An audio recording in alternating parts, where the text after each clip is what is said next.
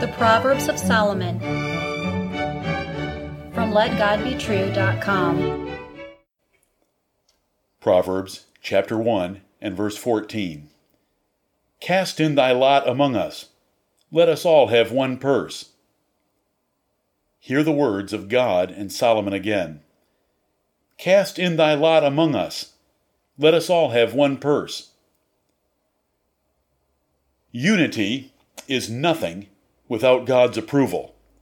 In fact, unity is sedition and treason unless God does approve.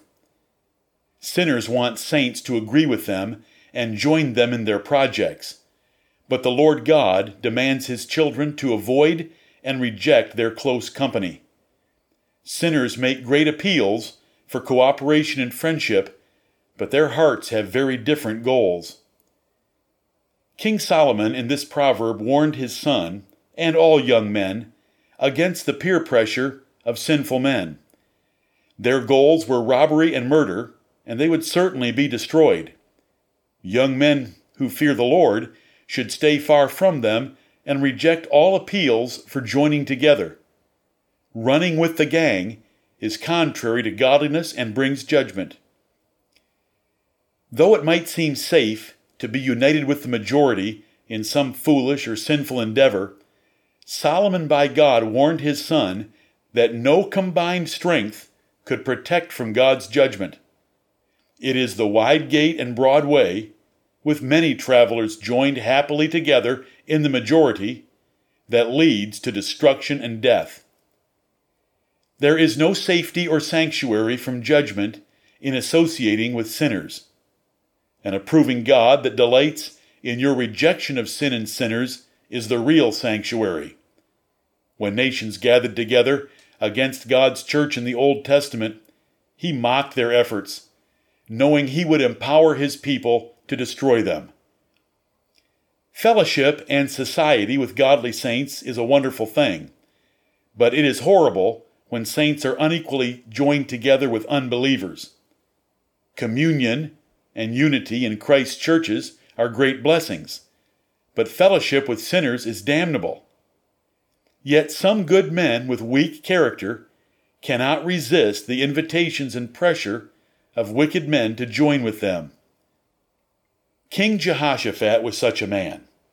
A grandson of David and king of Judah, he could not resist the invitations of Ahab, king of Israel, at joint projects and family intermarriage. What saith the Lord? 2 Chronicles 19:2 conveys this prophetic message to King Jehoshaphat. And Jehu the son of Hanani, the seer, went out to meet him, and said to King Jehoshaphat, Shouldest thou help the ungodly, and love them that hate the Lord? Therefore is wrath upon thee from before the Lord. King Ahab had 400 prophets in full agreement in his ministerial association, but these were no match for one man who feared God and would not join them. For one of the most interesting and powerful events in the Bible, read about the true prophet Micaiah rejecting their pleas for unity to declare God's word in 1 Kings chapter 22. Jehoshaphat was judged for joining with Ahab, but Micaiah was blessed for defying Ahab's 400 prophets. The Tower of Babel was man's first known effort at uniting all the peoples of the earth, but the Lord stopped the work in its tracks and confounded all the participants. Glory to God! At the same site 2,000 years later, King Nebuchadnezzar took his stab at religious ecumenism and unity, but 3 faithful men would not compromise truth at any cost and turn his religious festivities upside down. All glory to God. God's children can only have true peace when purity is exalted, purity of truth and righteousness. Come out from among them is the holy cry of apostles and angels in 2 Corinthians 6 and Revelation chapter 18. God's highest blessings and fellowship demand it.